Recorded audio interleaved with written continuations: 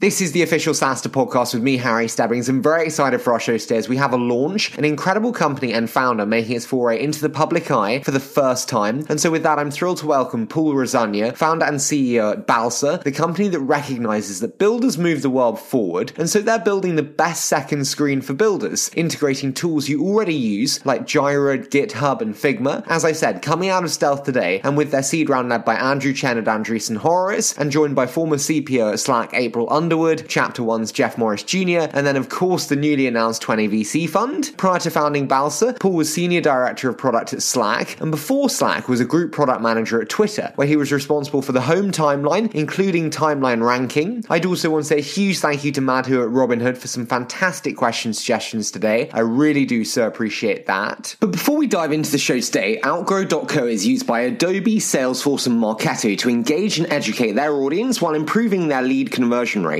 Outgrow's wide range of intuitive, no-code tools such as calculators, chatbots, assessments, and quizzes help you drive engagement and boost conversions. Outgrow's pre-optimized templates make it easy for marketers to quickly create interactive content. Find out how you can build these tools for your business at outgrow.co/SaaS. That's outgrow.co/SaaS. Podcast listeners will get a special 30-day free trial with no credit card required. Try outgrow.co today to boost your marketing. And speaking of taking advantages of special opportunities there with Outgrow, do you wish you were in some of the best performing IPOs of 2019 and 2020? With our crowd, accredited investors have access to invest directly, easily, and most importantly, early. Our crowd investors have benefited from our crowd companies IPOing, like Beyond Meat, or being bought by companies like Intel, Nike, Microsoft, and Oracle. Today, you can join our crowd's investment in Memic. Memic explains that their tiny robotics allow surgeons to be less invasive and safely perform gynecological surgeries, so women heal faster and have less scarring. Memics is a much-needed innovation in the rapidly growing multi-billion-dollar robotic surgery market, and you can get in early on Memic and other incredible opportunities at ourcrowd.com/SaaStr. If you're interested in investing, you need to join Our Crowd. The Our Crowd account is free. Just go to ourcrowd.com/SaaStr. But that is quite enough from me, so now I'm very excited to hand over to Paul Rosania, co-founder and CEO at Balsa.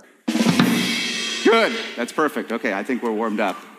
Paul, it is so great to have you on the show today. I've been so excited for this one for a long time. I would love, though, to start today with a little bit on you. So tell me, Paul, how did you make your way into the world of SaaS, and how did you come to found Balsa most recently? Well, I've been in and out of startups my whole career, and my big break came close to 10 years ago now. In 2011, I got a call from Andrew Chen to come out and work for him at a startup that he was running, which was my first time working in a very, very rigorous environment focused on user growth and experimentation. And that catapulted me to Twitter and a chance to run the home timeline team there. And from Twitter to Slack, where I ran the core product team, which is essentially the nuts and bolts of Slack, the parts that people use every day. And most recently, shared channels, as we started to think of Slack as much a network as it is a product. And so from there and across that experience of seeing hypergrowth across two really big companies, starting to get the sense that as companies grow, the tools that people use to build software start to dull a little bit. And yet we've got these amazing supercomputers that can do so much, and starting to wonder, could we build better tools for builders at scale, where some of the tools that we have to adopt that work for larger organizations are not as fun to use as the tools that we use at companies like Slack when we were a lot smaller. And so that was kind of the genesis for Balsa. Now, I absolutely love it as a thesis. I do want to touch on a couple of elements of the background there before we dive in. And it's, you mentioned the time at Twitter there and the time on the timeline itself. And I spoke to Madhu at Robinhood before this episode. And he said about changing Twitter from a chronological list to a ranked feed. You absolute prick. No, I'm joking. So my question to you is, how did you think about it? I mean, it's a massive product decision. How did you think about this product decision? And what was that process? I think my stock line post 2016 is, forgive us, we knew not what we were doing at the time. But I think even in today's world, you could look back and make a similar decision. We knew at the time that the vast majority of users were seeing way, way, way less than 10% of their timeline. And if you think about the Twitter timeline prior to ranking, the tweets that are coming through are essentially random in quality. So we had this vague intuition that there are going to be some things that you're going to miss that are going to be better than the things you saw. In fact, you're missing more than 90%. So you're probably missing a lot of really interesting stuff that's going on in the world. So So the core of tuition was really, really basic. It was just, can we take some of that stuff you're missing and swap it in for some of the stuff you're seeing that might not be as interesting? Can I ask the question, when it's such a big product decision, like when you apply that now to decision making and around product in particular, are there takeaways from that experience that you take with you now, be it make decisions faster, earlier, be it a specific kind of process around the decision making itself? Were there lessons from it? Yeah, a really big takeaway that's external and customer facing, and another big takeaway that was internal. So the external one is the metrics bore out that we had made the right decision here. On the contrary, there was a big backlash around the decision from customers. And the main takeaway that I had from that was something we had actually debated a lot internally. Is how much control to give to the people who were going to start seeing this ranked timeline. And there was one line of thinking that simpler was better. Most people don't want to customize their software. It's faster to get this to market and iterate on it and make it great if we skip over a lot of those controls. And then something that I had a hunch about, but we didn't go down this path, and I learned a lot more about at Slack, was the value that comes from giving people the sense that they're in control of the tools that they are using ends up mattering quite a bit. And so that was a big takeaway that I had just from observing the backlash, that what I took away was essentially people felt like they were in control and they understood why you were making the change that you were making and had some levers to pull to kind of customize it for themselves. I think that change would have been tolerated a little bit more than it was. And then the internal observation is change is just as hard within a company as it is for the customers who are affected. And especially when there's a polarizing change, everybody shows up to work wanting to do right by the people who are using your software all day. And there's a lot that goes into managing the internal culture within an organization when you're going through a big change. And that was a big learning experience for me as well. So if that's the time at Twitter, if I've just summarized many years of work into about 3 minutes, I'm so sorry.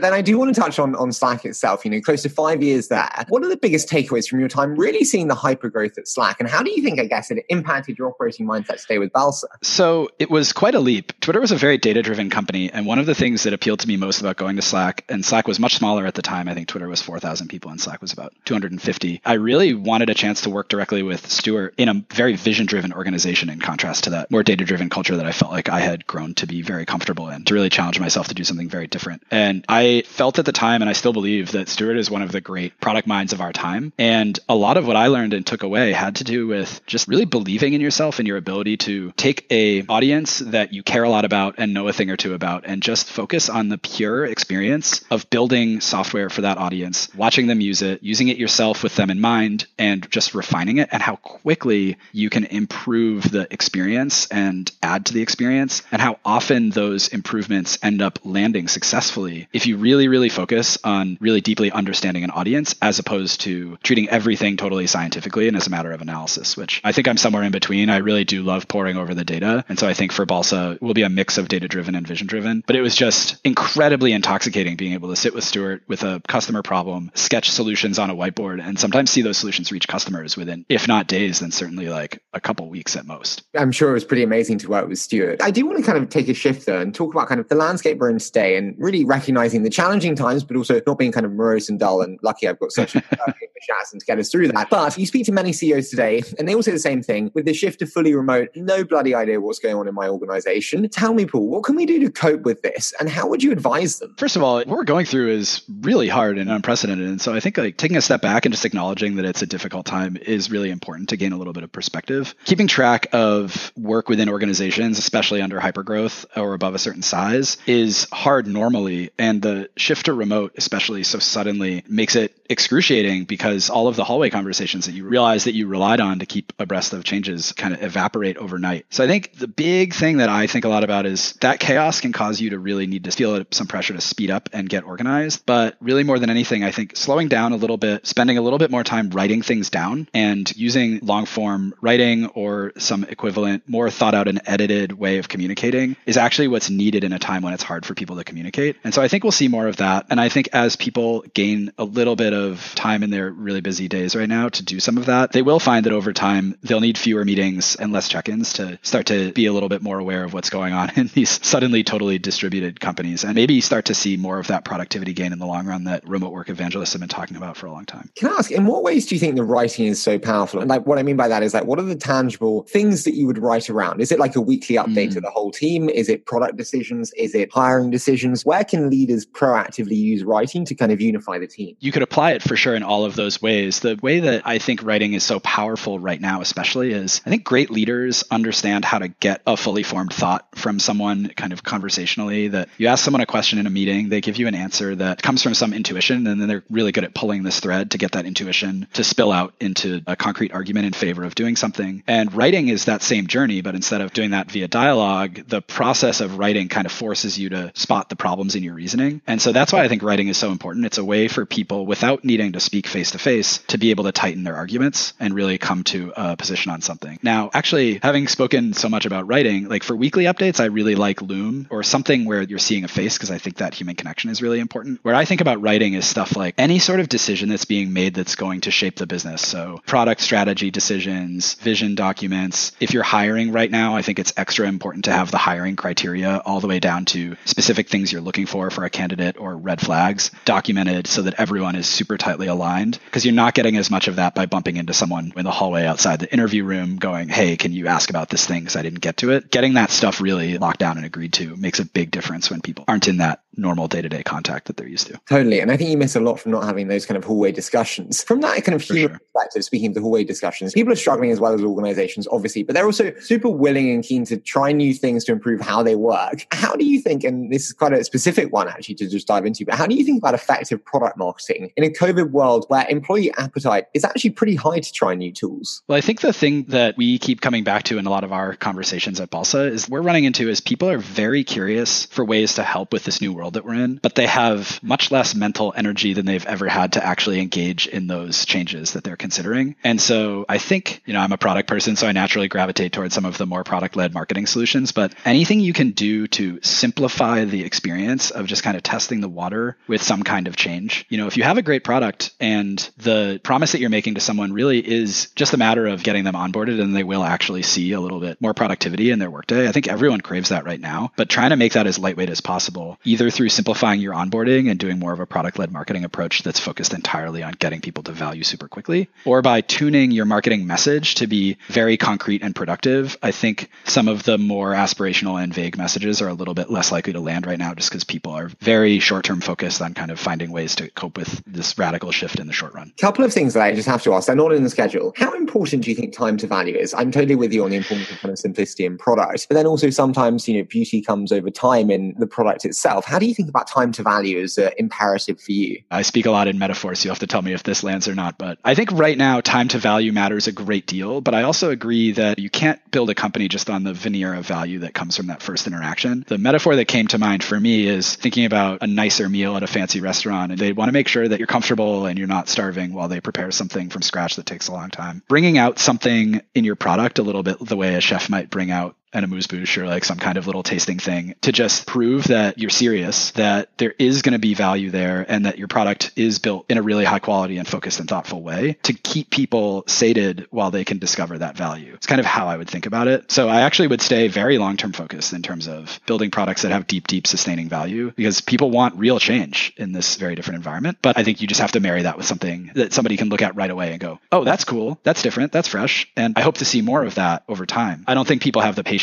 today to have that first wow moment come a little bit later than they might have had the patience for a year ago. Terrible metaphor. Awful. No, I thought it was brilliant, actually. I think the question is, and this should be the title of the show, what is your amuse-bouche? Because I think that's is it enticing enough to make people see the beauty that kind of lies thereafter? I think the second question I was asking, it really kind of ties back to the product simplicity, which is like, how do you think about the rise of superhuman style onboardings? Apparently it means there's kind of enough complexity that it kind of needs it. How do you feel about it from your product standpoint? I was in a conversation the other day where people were wondering if that's overwrought. I think Superhuman's been so successful with it that maybe it's being applied in places where it's not necessary. But I will tell you, especially from my experience at Twitter, the power of sitting down with someone and asking them what they're interested in and helping them set up their home timeline was just, if we could do that for all of the hundreds of millions of people who were trying Twitter back when I was working there, I think we could have had a big impact on the growth curve for the company. So I really think that there's no substitute for an expert in a tool helping someone get oriented. Now, that said, it's not an excuse for having a product that's hard to adopt. And something like Superhuman, where it's entirely keyboard driven and it's very focused on power user productivity, having someone teach you the ropes is a bit like having someone teach you like a editor like Vim or Emacs from the generation where just nothing is obvious on the surface, but you can be intensely productive once you've mastered it. And I don't think most products, that's their core value prop. And so I'd be wary of applying this as a panacea in situations where the product is actually something that is intended to be adopted by people who might not want to memorize all of the shortcuts and might not want to do a ton of customization just to get that initial value. Totally get you. I think, it's got its place in a lot of ways. I think one challenging thing is when you look at like the scale of organizations and you think about change management with new tools, change management is always kind of a big thing that I think about. How do you think about effective change management, maybe especially with Balsa today and moving forward? So to me, it comes back to value and it comes back to why. And I think what you're trying to do is you're trying to get a customer to slow down in order to speed up. So that argument needs to have some form of an ROI-based justification where we're saying basically, you're going to change from product A to product B or from workflow A to workflow B. Workflow B is going to be 10, 15, 20% more efficient or productive for you, but there's going to be some amount of time where you're slowing down. And so I think you need to come back to all of the same tactics you would use in a sales conversation in general, which is just to say, rather than spending money and then getting your money back, you're spending your time and then getting your time back. I totally get it in terms of kind of that messaging. I think what it brings into question for me is, as a product leader within big orgs and then now obviously building your own org, what do you think in terms of the ideal relationship between product and marketing? And how would that play out to you in an ideal world? I have a strong opinion about this. I think that storytelling is a bit of a lost art in software development, and we're starting to rediscover it. And you're seeing companies that lead with a story and then build product around that. Building software has been such a hard thing for us to figure out how to do in a predictable and reliable way that I think some of the traditional marketing tools around having a schedule and having the thing that you're selling line up on a release cadence with that schedule, where we kind of had to throw them away because as an industry, it was hard to reliably have the product ready for the marketing events. But we're getting a little bit better about building software in an agile way, which means there's always component parts that are ready to go out to customers. And so I think the long answer to your question is, I want to sit down with marketing and talk about what we think are narrative arcs that will land with customers right now. Like, obviously, a lot of companies are leaning into remote work. So let's take that as an example. What are the contributions that we can make to the sudden shift to remote work, to making that a more pleasant experience for this entire workforce globally that's gone through this? What are the things our product can do? And can we shape the product options ahead of us with the marketing narratives that we think will land and kind of pace them out? And in organizations that I think do this well, you need to leave some slop because building software is a little bit unpredictable. But I think in most organizations, you can maybe budget 25 to 50% of your forward progress on engineering toward lining up with these narratives and still have tons of room for the things that happen in engineering. Got you. No, I totally agree with you in terms of that relationship. So I'm pleased to hear it. I often see challenging relationships between product and marketing. You mentioned kind of our company there, and I do want to kind of move with a slight slant towards kind of more Balsa today. And it's like, when you look at those trying to innovate in serving newly remotely teams, every VC, especially that I have on the show, has been kind of looking for the new platform shift for years. And you look at the likes of like Jira and GitHub, as embedded as they are, you've said to me before, the opportunity isn't actually in competing with them, but it's in building on top of them. So what did you mean by this building on top of these kind of pretty embedded incumbent structures? So let's imagine I went to you as a CTO and my pitch to you was, the problem that you're facing, the main productivity issue that you're facing is actually the design of the electrical sockets in your building. You would probably think I had totally lost my mind and it would be a very short conversation. So to me, I think that some of these productivity tools that people love to hate, like Jira, they're misunderstanding that all of these systems, in order to be deployed ubiquitously and have value in every organization, they're going to pick up some cruft and some flaws along the way. And that's actually a sign that they've reached a stage of maturity. Organizations are complex. Their needs are complex. The domain that a tool like Jira or GitHub needs to fit into is complex. And so the resulting tool is going to be, in a sense, messier than the tools that maybe came before when the category was not as developed or the company that was using the tool was smaller. And so when we were founding Balsa, we thought a lot about this. And my point of view is, I think we'll see another layer in the software stack where some tools like Jira and GitHub become fundamental infrastructure, kind of like the electrical outlets or the water pipes. And the question isn't what version of the water pipes do you want to have in your office building? It's what are you doing with all of this infrastructure that you're paying for and how are you leveraging it to gain more productivity? Can I ask two things? One is like the obvious one, which is like dependency risk. And, if you're built on top, you're obviously dependent on the powers that be within those incumbent structures. Let's start with that. How do you think about that dependency risk? So especially coming from Twitter, where lots of people were building Twitter clients on top of the Twitter API and we were shutting them down, this is something that we thought about. So it's a little bit different in enterprise SaaS, right? Incentives are much more aligned. We're building software. In Balsa's case, integrating into these tools is we're doing it in order to further increase the productivity of the end user as another accelerant on top of the original accelerant that comes from adopting things like source control and issue tracking. And so we're still delivering on the same value, and we're not actually replacing the value created by those tools. The first thing is we're selling it with the exact same message alongside these tools. And the people who are buying our software are also buying this other software. All of the relationships are symmetrical. And then the software that we are integrating with is an essential part of our tool, is the existence of these other tools for us to tap into. So if you're running one of these businesses, we're just further enhancing the value that you're creating for your target audience. And so I think even if you look at the other players in the space, unseating us or cutting us off would only be harmful to the customer, and our existence doesn't really affect their ability to sell to that customer. Can I ask, a big question that I have as an investor is like, okay, totally get you in terms of building on top and kind of augmenting the experience for that consumer. The question that I have is like, is that a feature? It's always the question that investors ask, like, is it a product or is it a feature? How do you think about that product versus feature discussion when you're building on top of core infrastructure? Well, so you have to do something that couldn't just be on the whiteboard at the company that you're building on top of, right? So I think for us, the things that make us feel confident that building on top of these tools in some way, and maybe just to back up for a second, like we're talking about building on top of multiple tools and tying them together a bit more. And so when you start to think about mapping across and kind of building a meta layer across all of these productivity tools that people use to get work done and giving an end user a single screen experience that encapsulates all of that, that starts to be something that none of the individual players could do well. It's kind of like how no matter who your bank is, that bank kind of wants to be mint.com, but the experience is never really right. And part of that is because none of those institutions really is the right place to put the center picture for your personal finances. That kind of wants to live on its own somewhere where the company that's building it is totally focused on doing that job really well. And so we have a similar thesis here. And I guess to broaden that, I would just say, I think making one product better is a dangerous game. Trying to make a bunch of products that people use fit together, weave more tightly together in a way that helps you get work done is something that is best done by an independent company. Yeah, no, I totally agree. I think it also diversifies risk in many ways in terms of dependency there. So I totally agree with you there. In terms of kind of brilliant things that you've said many wonderful things to me. You said one thing, and it's like, when we think about builders within these companies, the builders are, check this out, the new pro athletes. I mean, my word, I wish that was the case because then I would have incredible endorsement deals. But tell me, like, what did you mean by the new pro athletes? And I should credit Jeff Morris Jr. here because it was on a call with him when we were raising money that I think he said the same thing to me. I know no thought is original, but credit where credit's due on that one. So what did I mean by that? One thing that I think is sometimes lost when we look at these big logos and is we lose sight of the people that power these organizations. It feels with computers sometimes like the machines somehow made the software that we use. But behind that, just like 100 years ago when we were making things with our hands, is people typing on keyboards, solving really hard technical challenges, keeping sites up under scaling load. There's just a ton of sweat equity that goes into building software. And just broadening out to builders in general, like everything that we have in this world that's human made was made with the ingenuity and expertise and problem solving ability of this incredibly important class of people in the world. And what makes me think of pro athletes is like that job, you can't really manage that job or schedule an hour for someone to have ingenuity.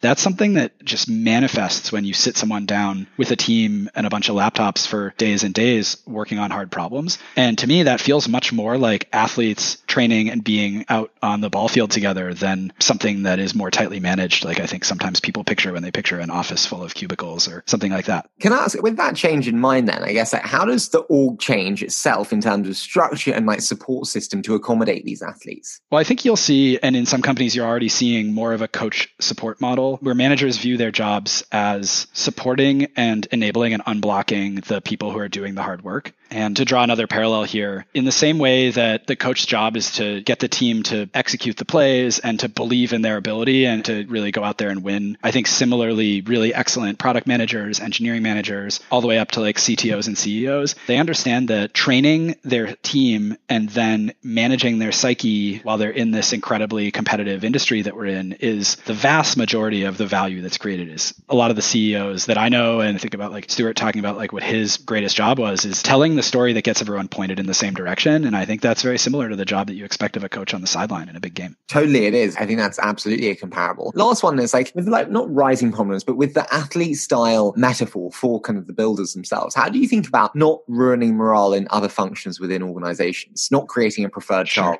honest. Maybe this is a bit counterintuitive, but I think that starts with honesty. If you run a ball club, everyone knows the athletes are the people that everyone's coming to see, and it's their performance that matters to the fans. And, without the fans, you don't have the club. So I think really being honest and speaking truthfully to your company and making sure that everyone's aligned on where the value is getting created. If you're a software company, you're building a tool that people are using. And so if that tool is not being built, you don't have a business. One of my mentors, April Underwood, her framework was you build a product and that product enables you to build a company. You can build all of the functions that you need to run a company around that initial product success. And then the success of the product and the success of the company building effort enables you to build an enduring business where you have the revenue to enable that company to continue existing over time. And so I think you can get people behind that. Thinking about the back office, sports clubs nowadays have enormous back offices. And I bet if you were to ask people who are doing finance projections or who are thinking about facility renovation or things like that, they know kind of intuitively how to tie their work back to that cycle. And they know that without their hard work, the club wouldn't be the success that it is. That team is the kernel, but they need the enormous stadium in order to house all the fans. And the fans bring the revenue that enables the team to pay the players. And so I think great leaders know how to weave that narrative together so that everybody understands the contribution that they're making, but they're also honest about where that initial flywheel comes from and that all of the work is kind of in service of supporting that. And I think people can get behind that honesty. Totally with you. And I think people will do. And I like that analogy again. God, you're the master of metaphors.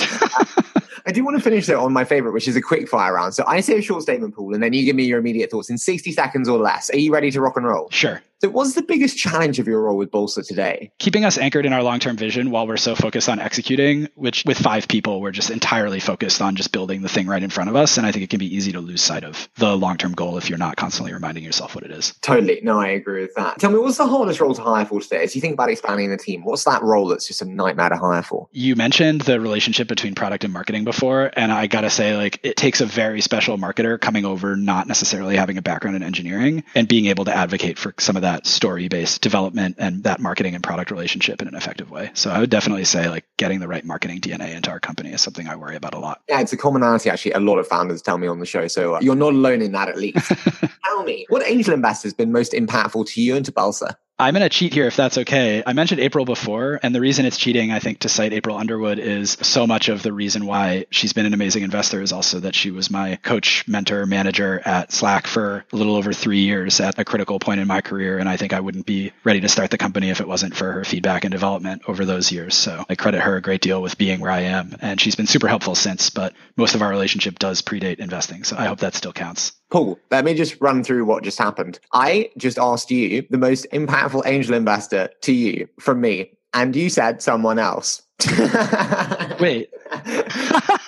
You were perfectly teed up to say me, and you fucked it up. Thanks, Paul. No, that's fine. I came into this assuming that those were my opportunities to get good editing done on the recording. So totally. I'm taking that risk. That was why I thoroughly agree. Yeah. I'm the first interviewee not to cite you in the answer to that question. Pretty much, yes. Yeah, there's a very definitive reason why it's there. But listen, I'm sure April is far more impactful than me on all the important things. I'm just here to rip the shit out of you. Anyway, I do want to ask, tell me, what would you most like to change about the world of SaaS? It feels to me like what I've seen with the rise of Slack and bottom-up SaaS is, I think, as an end user in an organization, people have never been more empowered to try new tools. But CEOs, CIOs, CTOs are getting extremely frustrated with tool proliferation and spend proliferation. We're in a time when I think the economy is a little bit unpredictable and people are worried about costs. And so you're seeing at the same time a bit more of a focus on central control and tamping down on people testing out whatever tool that they want. And I'd love to see a little bit more harmonization where CIOs are still empowered to say, we're going to use a tool like Jira or GitHub or Workday or something like that. And instead of people groaning about the end user experience not being as great as the latest hot startup that was designed from the ground up with end users in mind, to say, okay, great. And we're going to pair it with this other tool that's going to help make this thing work very effectively for the people who are using it day in and day out in some specific way. So I think there's a way to allow IT decision makers to buy software and leverage the major investments that they want to make and still deliver a great experience for end users. So that's the big change I would like to make, because right now it feels like you have to choose one or the other. Tell me, what moment in your life has changed the way you think, Paul? I had an appendectomy when I was probably right around 30. And what was striking to me about that was I would be dead. 200 or 300 years ago, I would be dead. And the only reason I'm not dead is because somebody figured out that under the right conditions, you could just cut someone open and take out the thing that's causing the pain and they would live. And so I loved playing with Legos as a kid. I love building things in general. You could probably have put me on any team building any kind of software and I would be thrilled. But that experience really, I think, opened my eyes to the very profound impact that fundamental research, human curiosity, and human problem-solving ability, like what we can achieve. And an appendectomy, I think nowadays is considered a pretty simple operation, but like a critical life-saving one. And I think about that a lot, about the ways that the world is different because people went and studied these things and learned a lot about how the world works. I love that. I actually had mine out when I was like 14, 15, and I didn't think on it with such a wise hindsight. So thank you for giving me a new perspective on the world and my appendix. Not something I ever thought I'd be saying in a podcast interview, but I want to finish, Paul, on probably the most important of all. What do the next 5 years hold for you and for Balsa? Paint that exciting picture for us. Balsa is a very young company. It was just founded at the beginning of this year, and I have a young family also. And my leadership style as a product leader and now as a CEO has generally been to nurture teams toward independence and to really do everything I can to infuse the thing that I think we need to do and then let people go and do that in the way they see fit to do in their best judgment. And I think there's a lot of parallels there with having some small kids in the home who I think they're trying to figure out how to engage in this world that we live in. So I see a lot of those parallels, and I'm eager to watch both the company and my family kind of grow up. For Balsa in particular, I also see us bringing a ton of joy back to the experience of building. I talked a lot about builders, I think, in this episode. And if I'm allowed something specifically for Balsa, that thing would just be, I think a lot of people get into building software because they just really enjoy the act of creation of things that they picture in their mind's eye. And if we can contribute to bringing some of that joy to building in some small way, I think I'll feel very fulfilled with our choice of pursuits. Paul, as I said, I wanted to do this since you started the company, and so I'm thrilled you let me convince you to come on and let me do this. So thank you so much for joining me, and this has been so much fun. Great. Thank you so much, Harry. Thanks for having me. So great to have Paul on the show there, and such exciting times ahead for Balsa. And if you'd like to see more from me, you can find me on Instagram at hstebbings1996 with 2 Bs. I always love to see you there. However, before we leave you today, Outgrow.co is used by Adobe, Salesforce, and Marketo to engage and educate their audience while improving their lead conversion rates. Outgrow's wide range of intuitive, no-code tools such as calculators, chatbots, assessments, and quizzes help you drive engagement and boost conversions. Outgrow's pre-optimized templates make it easy for marketers to quickly create interactive content. Find out how you can build these tools for your business at outgrow.co/SaaS. That's outgrow.co/SaaS. Podcast listeners will get a special 30-day free trial with no credit card required. Try outgrow.co today to boost your marketing. And speaking of taking advantages of special opportunities there with Outgrow, do you wish you were in some of the best performing IPOs of 2019 and 2020? With our crowd, accredited investors have access to invest directly, easily, and most importantly,